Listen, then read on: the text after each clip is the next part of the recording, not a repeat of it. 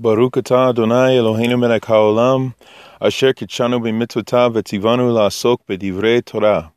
Ve'ha'arevna Adonai Eloheinu et divrei Torateka b'finu ufi am kabet Yisrael. Ve'niyeh anaknu v'tze'etzeinu v'tze'etzei am kabet Yisrael. Kulanu yodei shemeka ve'lomdei Torateka lishma. Baruch atah Adonai hamlamed Torah le'amo Yisrael. Baruch haba Ani Shomer Man. Ani Ish Shomer. I am Shomer Man. Welcome. Baruch haba means welcome. I want to go ahead and let us know that we are in the double parashah of Tazria Metzora, and shall give birth to a leper. Basically, with what that would loosely translate as, which means birth of Mashiach. Sanhedrin 98a says that Mashiach is a leper. He is considered to be one who sits among those who are quarantined. How fitting is that? You know, because the gates of Rome is where the lepers are said to be. Those who are not quite in Rome and not quite out of Rome, that's where the Mashiach is. So there's a whole lot to that. When you really just check out that daf of Sanhedrin 98a, you'll just get a lot of good insight there about what is the gates of Rome and what does that mean, you know, because Rome is related to Christianity because that's the birthplace of Christianity, and Mashiach is at the gate of it, which means this kind of entry exit point, you know, because many people, when they begin to be a Christian, you know, they have this monumental revelation that usually happens in their life, like this really big, like, I want to change, I want to do something. Same thing for those who come out of it. You know, right before I left Christianity, you know, the same influx happened, you know, spiritually, where it was like, I'm ready to be done with this, you know, because I want more, I want deeper things, and I want to go forward, you know, and there's a lot of heartache and heartstrings and fear that has to be overcame at that point. So whether you're coming in or going out, you know, the gate is that place. And again, you know, when Lot left Abraham, he went to Sodom, and he sat at the gates of Sodom. So he was a judge there because the judgment happens at the gates. This is also found in Proverbs 31 about the husband who sits at the gates with the elders. But when you look at the whole thing, because Kepha brings this down in one of his letters that, you know, Lot suffered there. He was a Zadok among those who were wicked.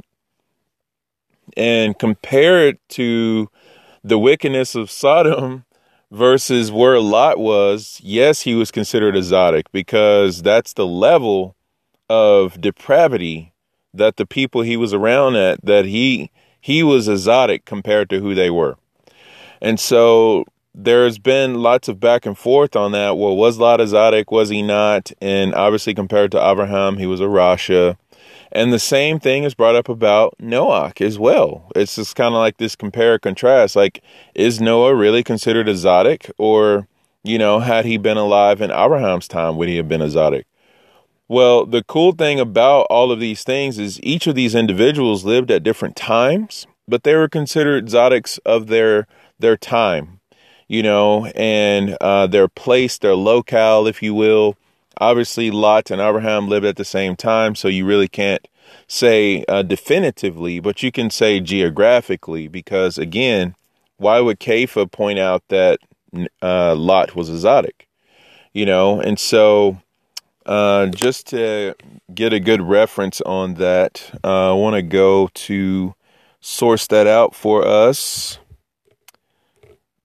Let's see the verse in Kepha. Love being able to source things out on the fly. Baruch Hashem. So this is from Kepha's second letter in chapter 2. Just give us a little context here. It says, "For if God did not spare the angels when they sinned, but cast them deep into Gehenna." So angels get to go to Gehenna. That's interesting.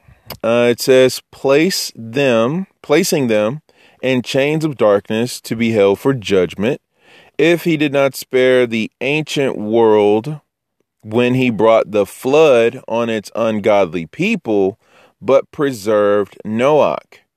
Interesting, we were just talking about Noach, and he's mentioned here.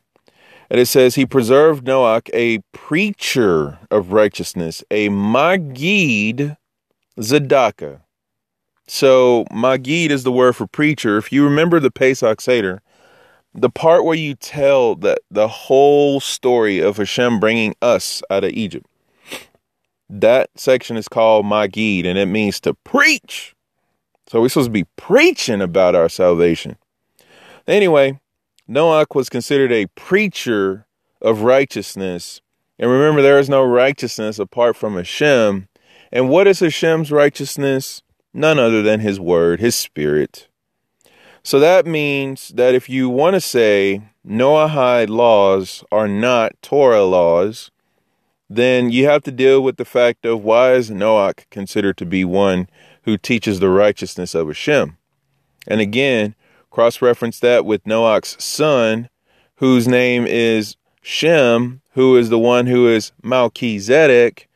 So the son of Noah is where the Jewish lineage comes from, because the Semites, they come from Shem, sons of Noah. Jews are sons of Noah. I mean, come on. But anyway, so are the Greeks and so are the Egyptians, because when you look at Japhet, that's all your Greek culture, European and all that. And then you have Ham, who is the other son, and he has Egypt and Canaan and all that. So obviously they come from Noah as well.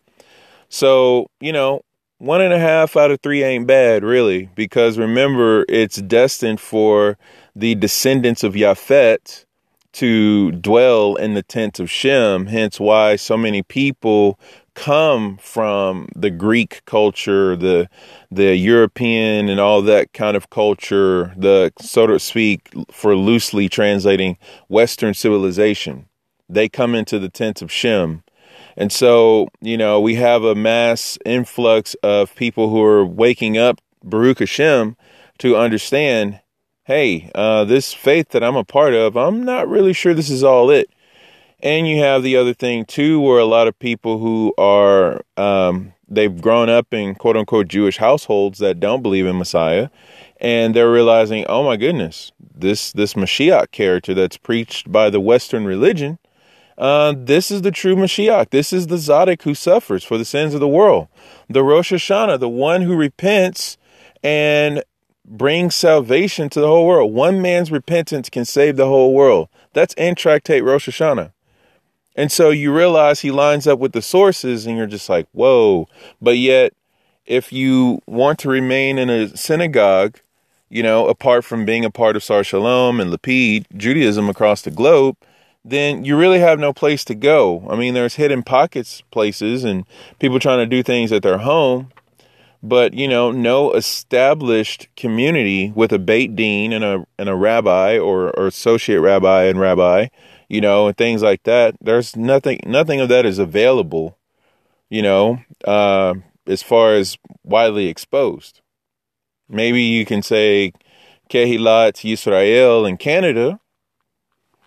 Maybe you can say, there are different people or different groups of communities that may exist in different parts of the world that are okay with people who believe in the Messiah being a part of their community, as long as they stay hush-hush and don't try to share that, which is kind of like put your light under a bushel, but okay. Not that we need to evangelize and burn the house down, but you put the light on the table. So, I mean, obviously there's a balance. But the point being that, where are you going to go? So some people have to, quote unquote, hide out right now. Some people have to stay concealed. So when you think about the final redemption, where Hashem raises the banner and says, all right, everybody, it's time to go home. He blows the shofar. He starts gathering us in, just like he brought us out of Egypt. On the wings of eagles, so will he bring us out of this final exile on those very same wings, which are clouds of glory, by the way, and pillars of fire. So all sorts of teleportation and elevators and Amtraks and buses and ferries. Like, Hashem's got the works. So that's what we're praying for. We just need that to be revealed, that because it's already here. It's just not outright known, because the thing is as we've been praying for the final redemption, the realization has become, unless we ourselves have received that redemption, like, in other words, are we manifesting within ourselves the final redemption? Here's where I want to go with this. This is so crazy. I know it sounds so weird. It's like, what do you mean the redemption has to be revealed and it's in us and it's already here? Obviously, we don't see that. Well, this comes from the Jewish wisdom in the Numbers on the letter 8. And I realized I just jumped out of Kepha's letter and I didn't even talk about Lot. I will go back, I promise, with the help of Hashem. But in the number 8, it talks about the 8th era, the Messianic era. It says the purpose of the Messianic era is to return the world to the level of Adam before his sin. The widespread repentance of mankind will inaugurate a new world order and the knowledge of Hashem. Now, the footnote says, see Yeshayahu 11:9. So we're going to jump over there, because here's the deal. When we have more and more souls repenting, which means returning to Torah, our original stance and standing before Hashem, because you realize when Hashem created us, he created us from Torah. That's why in Tractate Nida, around 30 and 31, it talks about there's an angel that teaches us in the womb. Like, as we're a baby in the 9 months that we're in the mother, 40 weeks, sometimes it's 10 months, depending on if you're born early or you just decide to stay in class longer, because, some of us like to just be like, you know what, I don't want to leave Torah study, just like we don't want to leave Shabbat. But anyway, so those things happen, but it's like, as we're born into households that are anti-Torah or they're anti-missionary and all that, wherever the stance falls, sometimes we're conditioned and brought up in aspects of, no, don't do the Torah, don't believe in Yeshua, don't get into Christianity, don't get into those kind of mindsets. And it's like, okay, I get it. But the thing is, Hashem has called each and every one of us to the Torah. Why else would he have an angel go into each and every womb where an infant is conceived, and throughout the term of pregnancy, teach these children, teach each and every one of us the Torah? Why would Hashem do that if he doesn't want all mankind to walk in Torah? And why is it going to be in the Messianic era, the next epoch of humanity? Why is it going to be full of Torah? I mean, it's just kind of like, okay, so the whole world's supposed to become Jewish? Yeah, because you know what a Jew means, right? Jew means become a new creation. That's simply what Jewish means. Because Megillah 13a says that anyone who repudiates idolatry is a Jew. So what is idolatry? Idolatry is saying the creator that created me, I reject all of his ruling. I reject all of his standards. I reject everything about him. And the thing that I've created with my hands, or the thing that I can comprehend and grasp with my mind, that's what I will serve. That's what I will be devoted to. That's what I will worship. And it's like, I don't want to be religious, which is interesting because idolaters tend to be very religious. Because, again, religion is a system of how you methodically go about your life. You can literally be religious by having a morning routine. Every morning I wake up and da-da-da-da-da. It's like, okay, you're a very religious person. You're an early riser, or you're a night owl. Those are religions because you're in that, so religion has definitely been watered down, just like the word Jew has been watered down, just like the word goy or Gentile has been watered down. So you get down to the real meaning, hence why Jew is all about one who has crossed over from death into life, one who is turned away from idolatry and turned to Hashem, one who didn't even grow up in a Jewish household, wasn't born of a Jewish mother, and somehow they find Hashem and they begin to serve him and declare his oneness in the world. So Yehudi is the actual word for Jew in Hebrew. Yehudi, that word means God praiser, one who casts praise to Hashem. And so you have to think about this, that you're casting praise to Hashem, you're declaring Hashem's oneness, you've turned away from idolatry, you've turned to Torah. That's repentance, that's being born again, that's being a newborn babe, that's being a follower of Hashem, that's being a holy nation, a royal priesthood, a treasured people, the Am Segulah from Exodus 19 and from 1 Peter chapter 2. So you're putting all that together, and that's what Jewish means. So over here in Yeshayahu 11:9, it says the Messianic era will be a time of plenty. Jealousy and competition for resources will cease because there will be prosperity for everyone. And therefore, people will be able to turn their attention to the study of Torah. Oh, snap. Everyone is going to study the Torah? Seriously? Okay. And then it says knowledge of Hashem. Oh, snap. Where do you find out the knowledge of Hashem? What is the mind of Hashem? It is the Torah. The Torah is called Eshtat, the fiery knowledge. Hashem himself is fire. So to have Eshtat means to have knowledge of the one who is fire. Again, that's Devarim, Deuteronomy 33:2, Eshtat, the fiery law that comes from the right hand of Hashem. Oh, snap. Who's the right hand of Hashem? None other than his Mashiach, right? So now you're looking at all this, and it's like, yeah, the knowledge of Hashem, the study of Torah, repentance for the whole entire world, going on and to say, in the performance of commandments. Okay, so now we're going to be performing commandments, which to perform commandments, the word command itself means to connect. And you're connecting with Hashem. And there's just so happens that there are 613 of those commandments that collapse down into 10, which all collapse down into 1. Because 6 plus 1 plus 3 is 10. And then 1 plus 0 is 1. So 1 is really 10, which is really 613. So if you really think about all that, I mean, it's just absolutely phenomenal that, the redemption is in us, and we're the reason that it's not revealed, because all the different jealousies and all the competition for resources, all the materialism is in our face. And Hashem has graciously brought in COVID-19. I mean, yeah, it's a double-edged sword.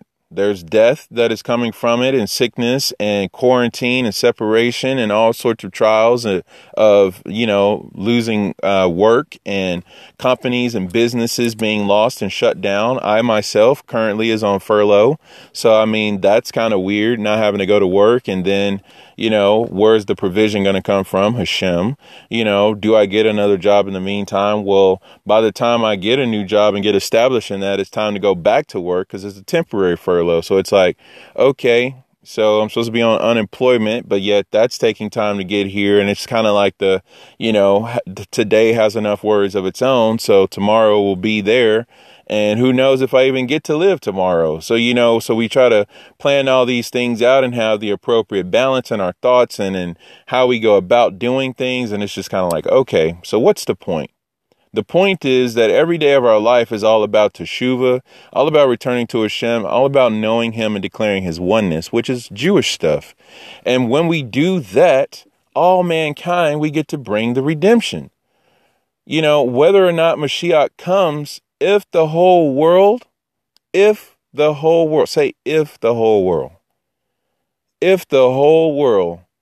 began to cease being jealous and competitive with one another, because we're all devoting attention to the study of Torah, the knowledge of Hashem, and the performance of commandments. Yeah, that's kind of one of those things where it's like, okay, Hashem, the party's ready. We're just waiting on you to come here. Surprise parties you throw for people. You get everything all set. You turn the lights off and everybody's hiding and you're waiting for the person to walk into the room. It's kind of like that's what we have the opportunity to do right now. And I want to shout out to our Avenger, Kola, who is our Storm character that we were talking into our discussion virtually yesterday because our group has to be virtual studiers now. But she was bringing down that, didn't you mention something, Shomer Man, about the wheats and the tares growing together and all this, and Hashem is going to separate the wheat from the tares at the final harvest. And I'm like, seriously? Because right now, the wheats and the tares get to grow together. COVID-19 is bringing out the best in people, and it's also bringing out the worst in people. Some people are really thriving during this time, and some people are really not, and it's kind of like, wow. So look at the greater scheme of that, because I was like, we're coming up on the festival of first fruits. The grain has been planted, so during this counting of the Omer that we're doing right now, the grain is growing, the wheat is growing, and we're supposed to bring that new wheat at Shavuot. That's the only time we get to bring chametz to the temple. Because it's not going to be offered on the altar, but it's going to be waved before Hashem. And we're going to partake of it. And that's the new man. That's the one new man that we become. And so that's the beginning of the harvest. And the final harvest, the final ingathering is Sukkot. So from Shavuot to Sukkot, the wheat and the tares are growing. And by Sukkot, you bring that all in and you separate it out. So I'm kind of like, okay, not that we're calculating the final redemption or anything, but look at the time frame that just so happens to be what's going on right now, that all mankind is left without excuse right now to say, did you have time to study the Torah? Did you have time to grow in your knowledge of Hashem and perform commandments? Did you know most of the commandments you perform are in your home? I mean, come on, man. Opening and closing the Shabbat, you do that at home. Kosher eating, you do that at home. Dressing Zanut, you do that at home. Hospitality, you do that at home. Respecting your family, your parents, your wife, your children, you do that at home. The Shema, which is the greatest commandment, that's all about what you do at home. When you retire, when you arise, when you walk along the way, while you're in your house, while you're taking the trash out, all this time that Hashem has given us, absolutely phenomenal. So we have this opportunity and we have to take advantage of it. And if we do, the more and more people we spark on, that's it. That's what we need. So if Mashiach doesn't come, and we pray that he does, we can initiate the messianic redemption even before he gets here, so that when he does get here, it's icing on the cake. The party's been ready, everything is set, and we're already living in the consciousness and in the reality of that time, and all we're doing is just waiting on the final little piece. The puzzle's almost complete, so we just need Mashiach to land. And that's it. I don't know. I just get really hyped up thinking about that, because the rest commentary says, and by the way, this is the Art Scroll Yeshayahu, Art Scroll Isaiah commentary on that from everybody. It says that this is why strife among the nations will no longer exist. It is because of this that the prophets and wise people long for the Messiah. That's from the Rambam and Shemoneh Perakim. So I just thought that was some really, really cool things that you can look at just by realizing the redemption is within us and that it starts with us and we have to initiate it and bring it out. So going on, it says that it will be the expansion of Israel's original mission to live over and above the natural world in order to reveal the glory of God. Again, the whole thing about being a Jew is to reveal the glory of God. The only way you can actually reveal the glory of God is to be one who is immersed in Torah and mitzvot and avoda and acts of kindness. So avoda, prayer, your reasonable service, your heart posture before Hashem, your self-judgment, and as you're studying and as you're praying, you're really refining and self-examination, like all that's going on. Because when you yourself are redeemed, you actually cause redemption to enter into the world. Because it's not about, oh, who did I go preach to today? It's actually about, how did I transform today? Because if we're all personally transforming, if we're all personally refining, if we're all personally self-correcting, your self-correction is going to correct so much stuff in other people. Because remember, the only reason people irritate us and bother us and we get upset with so-and-so or so-and-so is because that's actually things that's going on in ourselves that we have to fix. And we don't see that. So Hashem is like, let me give you a mirror real quick so you can look at your face. Look at your mug that you need to fix. Your ugly mug got some cracks in it. You need some lotion. Okay. So like moisturize that thing. So that happens in other people. So really other people are sinning and horribleness is going on in the world because we're not fixing that in ourselves. So we got to fix ourselves.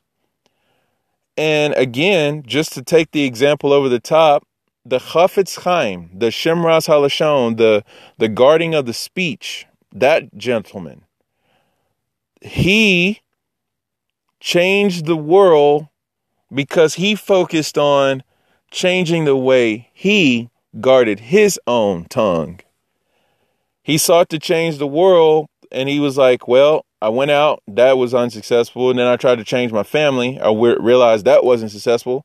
But then when I changed myself, all of a sudden, Chafetz Chaim, household name, and Shemras Halashon, guarding of the speech, no Lashon Hara, no evil speech. Like, the whole world has access now to his teachings, and it's because he decided to start with himself and then make it available for other people should they want it. And that is, again, a testament to how connected we are, because we all come from the same place. We all come from the letters of the Torah, whether we like it or not. The fact that we are in the image of Hashem is truly a thing. We have eyes, we have ears, we have mouths, we have the body parts, we have the organs and all that kind of stuff. Regardless of deformities and mutations and things like that, Homo sapiens, mankind, human race, all of that, we all have a template that we're cut out from, and it's called the Torah. And here we are with all the corruption and craziness, pandemonium in the world, being like, nah, that's just Jewish stuff. And that's, you don't need to be like that. And, anti-Semitism or, all that kind of stuff. Like, it's just kind of like, it's ridiculous. Like, we all have the same things to fix. And we're all mad at each other because we're not working on ourselves. And it's like, okay, and because that's the case, and because that's the current reality, we're not in the final redemption. And we could have been 2,000 years ago. So if 2,000 years ago could have been the beginning of the redemption, then, why are we losing our minds now? Like, is it going to happen today? Is it going to happen in 200 or 300 years? It's like, it was supposed to actually happen 2,000 years ago. You realize Hashem sent Mashiach and was like, are y'all ready? And they were like, nah, we want Caesar. Nah, we want Rome.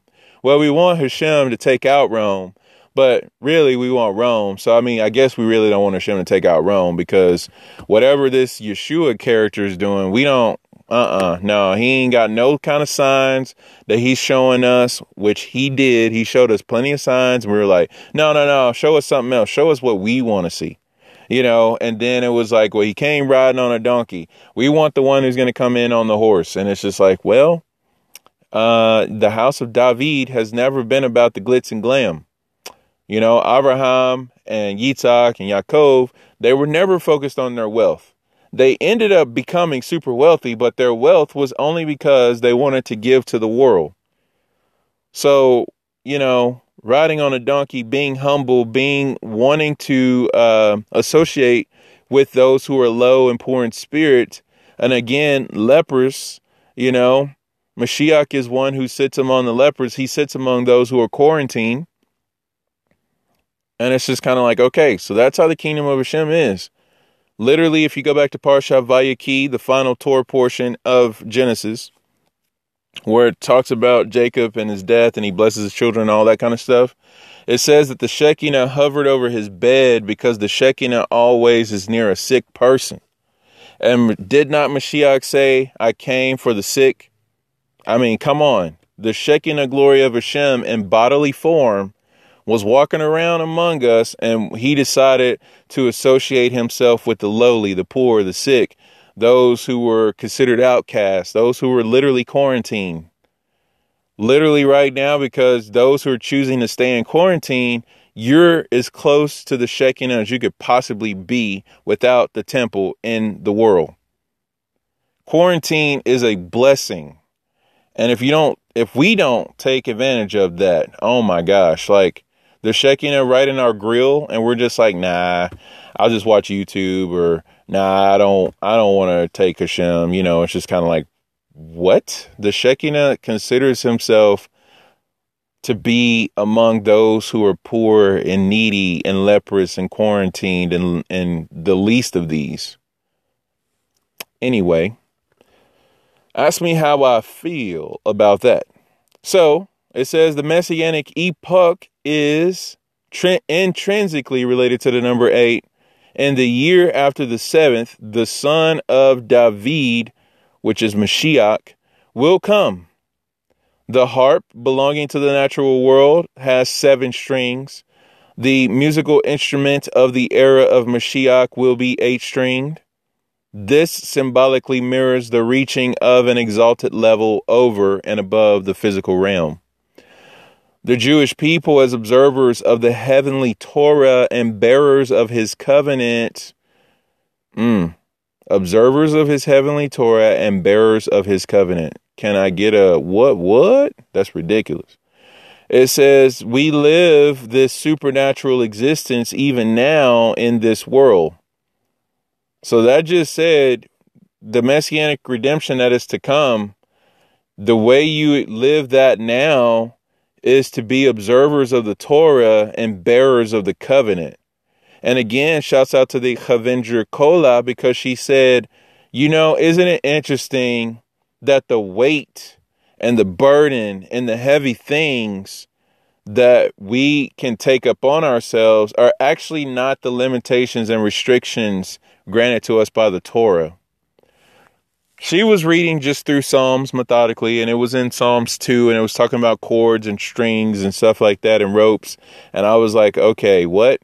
And she's like, yeah, because your own carnal desires, like your drives for materiality and lust and cravings and all the stuff of this world, that's the heavy weight. And she brought up the fact that Yeshua says, come to me, all you are heavily laden, and burden, take my yoke upon you, for my yoke is light, my yoke is easy. And I'm like, what? She's like, yeah, you got to think about it. The things of the Torah, that's actually light compared to the bondage and the restriction of our own desires, because we are granted no rest when we cast off the yoke of Torah. You don't have any rest if you don't keep the Shabbat. And again, she brought down that, isn't it interesting that people want to work on the Shabbat because they bring themselves down even lower into materiality when you do that, because Shabbat is the uptick of the week. That's where you ascend and become one with Hashem. And if you don't choose to take that ascent, then default, you descend. You don't get to just have a stagnant line, because you realize people who work 7 days a week constantly, all they do is wear their bodies down. They never have any break, and they're just trying to get ahead. They're just trying to get another dollar. And when they get that dollar, they just need one more dollar. And it's like, so you're stuck in this cycle and you can't get enough. And then you're also tired. Your body is breaking down, and it's just like, man, I can't get a break. And then you have nothing that frees you from your own drives. If you're trying to overcome lust, lust, if you're trying to overcome addictions, if you're trying to overcome, any kind of temptations or any kind of negative interpersonal relationships, any kind of family curses, like you don't get delivered from that because you casted away the Torah, you casted off the word of God. You don't want to do that Jewish stuff. But that's where the freedom is, and that's where the light load is. That's where the easy yoke is. There's no freer person than one who is Shomer Shabbos. There is no freer person than one who is Shomer Shabbos.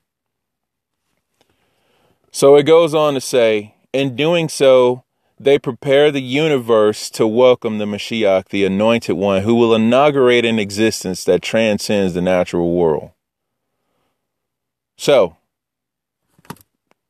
we inaugurate the Messianic redemption as observers of the Torah and as bearers of the covenant. So I just wanted to do this as an introduction to the double portion this week, and I want to jump into some midrash to kind of close out this segment from the Midrash Says, because the Metzora is commonly called a leper, and it's actually not true, because leprosy is not actually what Metzora has. Za'arat is actually connected to Lashon Hara and an outbreak of a skin affliction that actually only happens to righteous people who are on the level of Adam, like the highest level of man that you can reach. So Za'arat doesn't exist today because we don't have people on that level. But I find it very interesting that the symptoms of COVID-19 are probably the closest thing to Za'arat. Because number one, you don't know if you have it until you have it. We don't have a Cohen that could actually look at us and tell us we have it or not. So that's the whole thing of quarantine. That is the Cohen. Because the Cohen puts you in quarantine to figure out what the symptoms are going to do. Like, are you going to repent? All this kind of stuff. So, yeah. So, quarantine and Za'arat and COVID-19, it's just kind of like, wow, like this is too much to be a coincidence, So anyway, and again, the only way you get Za'arat is you don't go to a doctor to get it. The Cohen has to visit you. The Cohen, yeah, okay, you can call him a doctor, but he's not a physician. Like, let me prescribe you these herbs, or let me give you these remedies that you have to do. He looks at you, and his eyes are what determine whether or not you have Za'arat, which when you have Za'arat, you become a Metzora. And it's all connected to the mouth. And isn't it interesting that with COVID-19, we're all having to cover up our mouth? So Metzora, it comes from the word Motzi Shem Ra, which means a wellspring of evil name. And so Motzi has to do with springing up like a well. And if you're going to spring up evil names, that's literally the essence of Lashon Hara, because what is a name? A name is the existence of a person. That's why each of us have a name. And usually our names tell us all about us, and I brought this down in Changing Your Name on the Lapid Judaism YouTube channel. The name change, Josh, taking a new name, that your name is connected to your existence. So if you know someone's name, it'll tell you everything you need to know about that person if you study what their name means.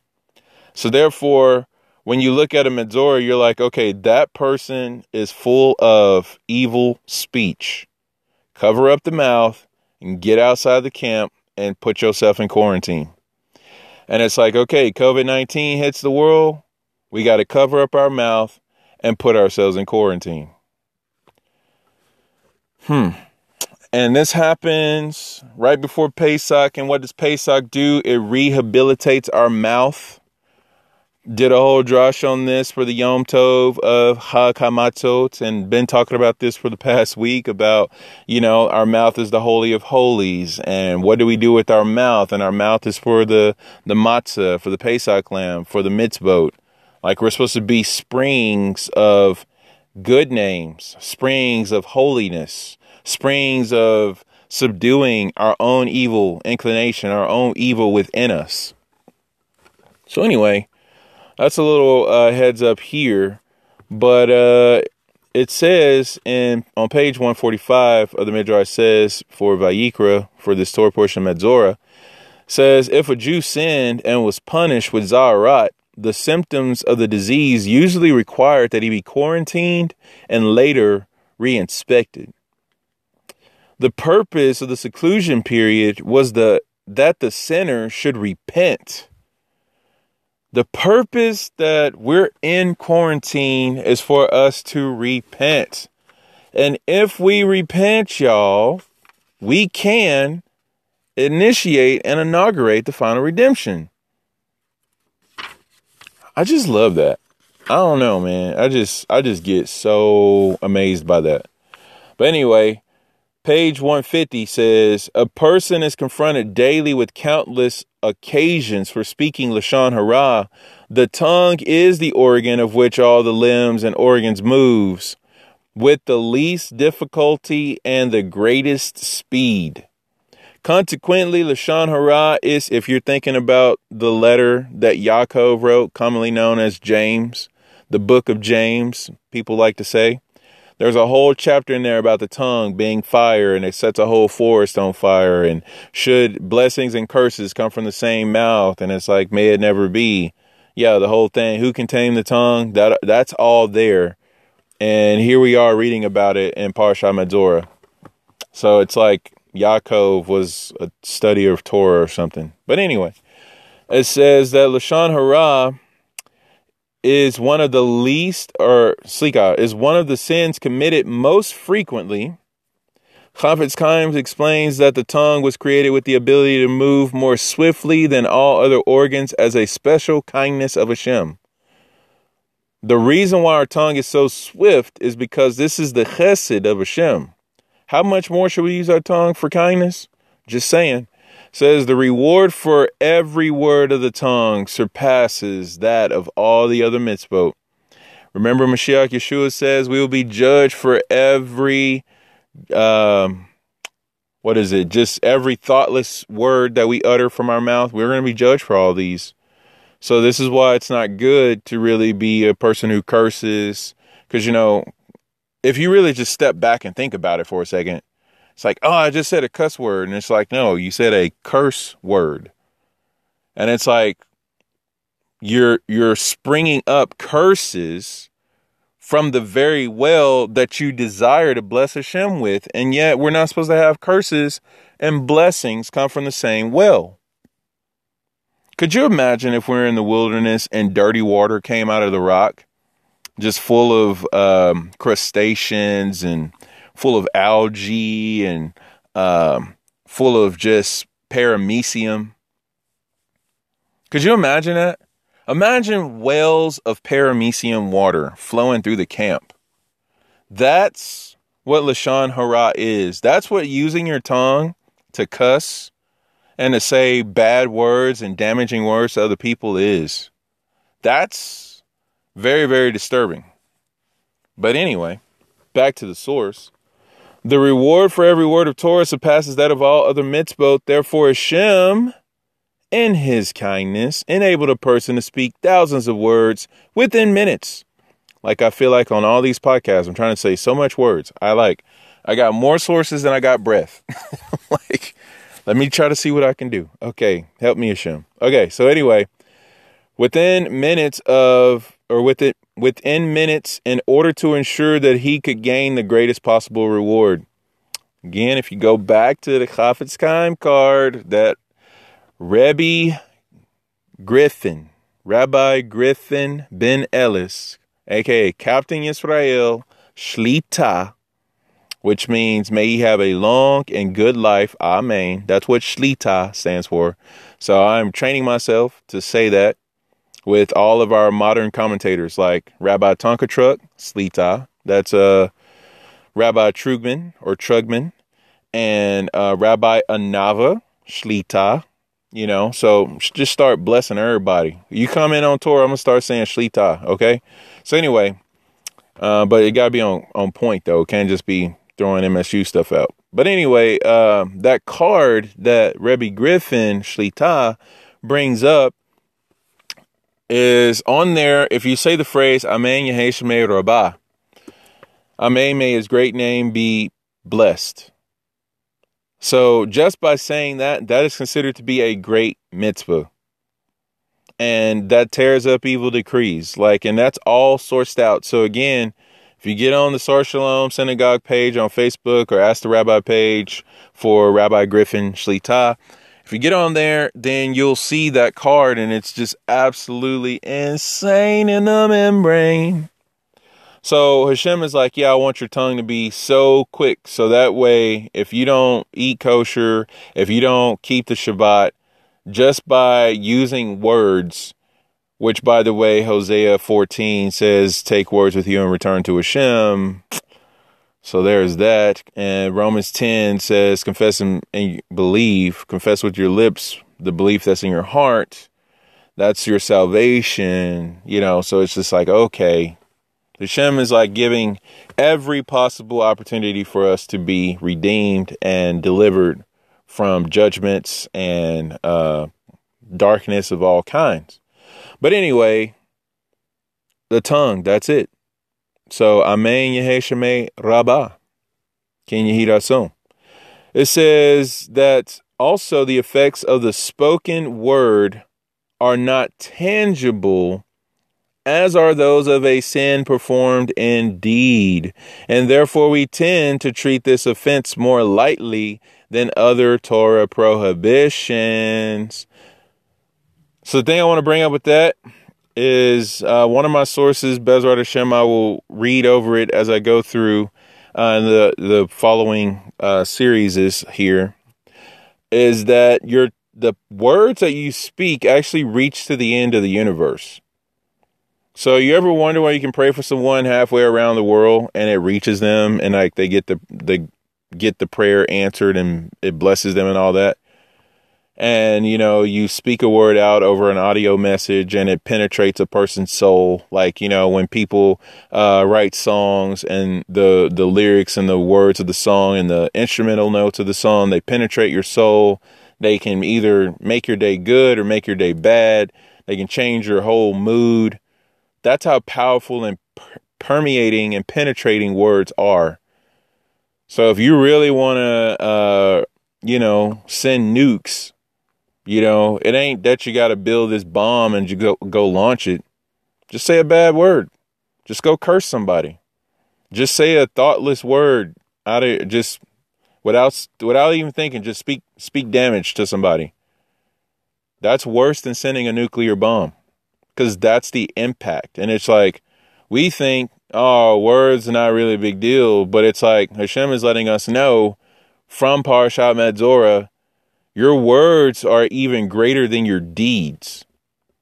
So again, because I'm all about that redemption, how much more so if we're using our words to speak redemption, to speak Mashiach, to speak the building of the temple. The way we build a temple, because it's like, do we build a temple or does Hashem build a temple? And the answer is yes, because we have to speak it. Why do you think we pray the prayer at the end of every Shemoneh Esrei? May it be your will, Adonai our God and the God of our forefathers, that you rebuild the temple speedily and soon in our days. Grant us our share in your Torah, that whole bracha, because that's building the temple. So our words are actually what builds up things. And again, if you listen to my podcast from last week, all 16,000 hours of them, that I was talking about the third temple is actually the first and second temple double decked on each other in Yerushalayim, and they reach up into the heavens surrounded by clouds of glory and walls of fire. So, I mean, Sky City, basically. And it is a conglomeration of the oral Torah and the written Torah. And it's Hashem's throne established here on the earth. And so, because I'm Iron Man, I want to point out that this picture is the arc reactor to the Iron Man suits. Like the suits being powered by the arc reactor, the same way the universe will be powered with renewal and messianic redemption. Why will there be a resurrection when this third temple comes? It's because we're setting in a proverbial arc reactor into the universe by establishing that third temple. We need that third temple. And as crazy as it is thinking there's a Sanhedrin that exists right now, even though it's not valid according to the Torah, but even so, they're practicing the sacrifices right now. They've built some of the different vestments of the temple. And one of the things that they've said is that if we get the third temple built, COVID-19 is eradicated. And I was like, that's probably the greatest thing I've ever heard a fake Sanhedrin say. Like, you may not be valid or legit or whatever, but man, that's a statement right there. I don't care who you are. And it's like, yeah, well, just because someone doesn't seem to be kosher doesn't mean that they can't say something kosher. And then that's another thing about, understanding the source, considering the source. It's like, wow, I can't believe so-and-so just said something so amazing. And it's like, well, you just never know with people. Circumstances and things pop up in the world and in life. And you're just kind of like, wow, I did not expect that from so-and-so. And it's just like, well, such is amazingness, or the opposite of amazingness, that can come from any individual at any time. So if we don't live today to hear his voice, then that's kind of where that balance goes into play. That if we don't today hear his voice, then we set ourselves up for doing very, very traumatic things that can be super damaging and not good. So I was going to go ahead and read it from the book as well, but what I wanted to really get to was one of the places Za'arat can appear is in your home. And these are the spots on the wall that the Kohen would have to come to the home and do the examination. It's like, well, before the Kohen gets there, remove all your stuff from the house. Because if your house is considered to be Za'arat, then everything in the house has got to go. So get your stuff out of there so the Kohen can get over there. So I thought it was like, okay, logistically brilliant. But anyway, the point was that we're in the wilderness and Hashem is telling us about something that's going to happen when we get into the land. So if you think about Parashah Shalach, where there's the evil report that Hashem can't take us into the land because there's giants and we need to stay in the wilderness and we don't want to go into the land, and Hashem is not God. He can't overcome the Canaanites and all this kind of stuff. And we should have went back to Egypt. Like, that whole thing becomes ridiculous because Hashem is telling us, this is how I want you to examine your homes. Like, in other words, when you get in the land, these are some of the things that you need to be aware of how to do. Not to mention all the things about the first fruit, the tithes, the Shemitah year, and, the pilgrimage, coming to the temple 3 times a year. Hashem is like telling us all this before we're even there. Before we even know, we got to fight people to get them out of the land, which the people who were in the land were descendants of Ham. And the reason that they were in the land is because we decided to stay in Egypt when we should have went back to Egypt. But we were like, nah, it's nice here. It's cool. They love us. It's beautiful. We got a superstar life. And it's like, you need to go home. And it's like, nah, we can stay in exile. Exile's great. I got my house. I got my stuff. And Hashem's like, oh, well, then I'm going to shut your exile down. Is he not doing that right now? Because we decide, oh, Hashem, we'll just ride it out in exile. He's like, okay, fine. I'm going to shut down your business. I'm going to shut down your social interaction. Because you need to be focused on the redemption. You need to be focused on Teshuvah. You need to be focused on coming home. So there's that. But because of what's happening with this, the things that are keeping especially Lapidniks, out of Israel and allowing us to make Aliyah for real, is that the whole accepted conversions or not, like we don't accept your conversion and, you're not a real Jew and all that kind of stuff. That's all changing. All the mess and the nonsense of this halakhic conversion is acceptable, that halakhic conversion is not acceptable. When you do the same thing to do a conversion, it's just kind of like, what do you mean this one's not? So I can do the same things that this person is doing over here, but because it's under a different person that you don't deem worthy, which is really weird that you don't deem a person worthy. So it's like, okay, so now you can't be halakhically acceptable as a Jew because I don't like that person and they took you through the conversion process, which the process itself is actually what I do over here under this person who I think is worthy. And so it's just kind of like, okay, so we're all immersing, we're all getting circumcised, we're all becoming Shomer Shabbos, we're all learning halakha, we're all growing, and it's like, okay, so what's the problem? So anyway, talk about that in a little bit. There's a beautiful drop from another Havenger that I want to make sure I share. But anyway, the point being that in that house, the Canaanites were like, the Jews are coming out of Egypt. They're coming at us. We're going to burn the land down and we're going to hide stuff in our walls and all this kind of stuff. So they ain't going to have no fields. And when they find these houses, they're going to be empty. So they're going to be in there. And that was 40 years before we actually made it into the land. So by the time the spies did the evil report, that was the beginning of the 40 years of regrowth. So they burned it down and it took 40 years for all that stuff to grow back up. And by the 40th year, that's when we were finally able to start coming into the land because our 40 years in the wilderness was over. So everything kind of worked hand in hand. Not that we should have stayed in the wilderness for 40 years, but because we did, that allowed time for the regrowth of the burnings and the destruction of the land that the Canaanites did before we got there. But one of the things is that Zaharat in the homes actually was used for saying, hey, okay, so this home has Zaharat, it's condemned, tear it down. And when they would tear it down, they would find all these treasures and things in the wall. So the Zaharat in the house ended up being a good thing, even though it pointed out that the person themselves needed to make teshuvah because the fact of them being full of Zaharat, they caused it to be on their walls as opposed to themselves. So what would end up happening because of the fallout of everything, they would repent and then they would find all this treasure, but then they would get a new house because they have the ability to buy a new house now that they got all this treasure.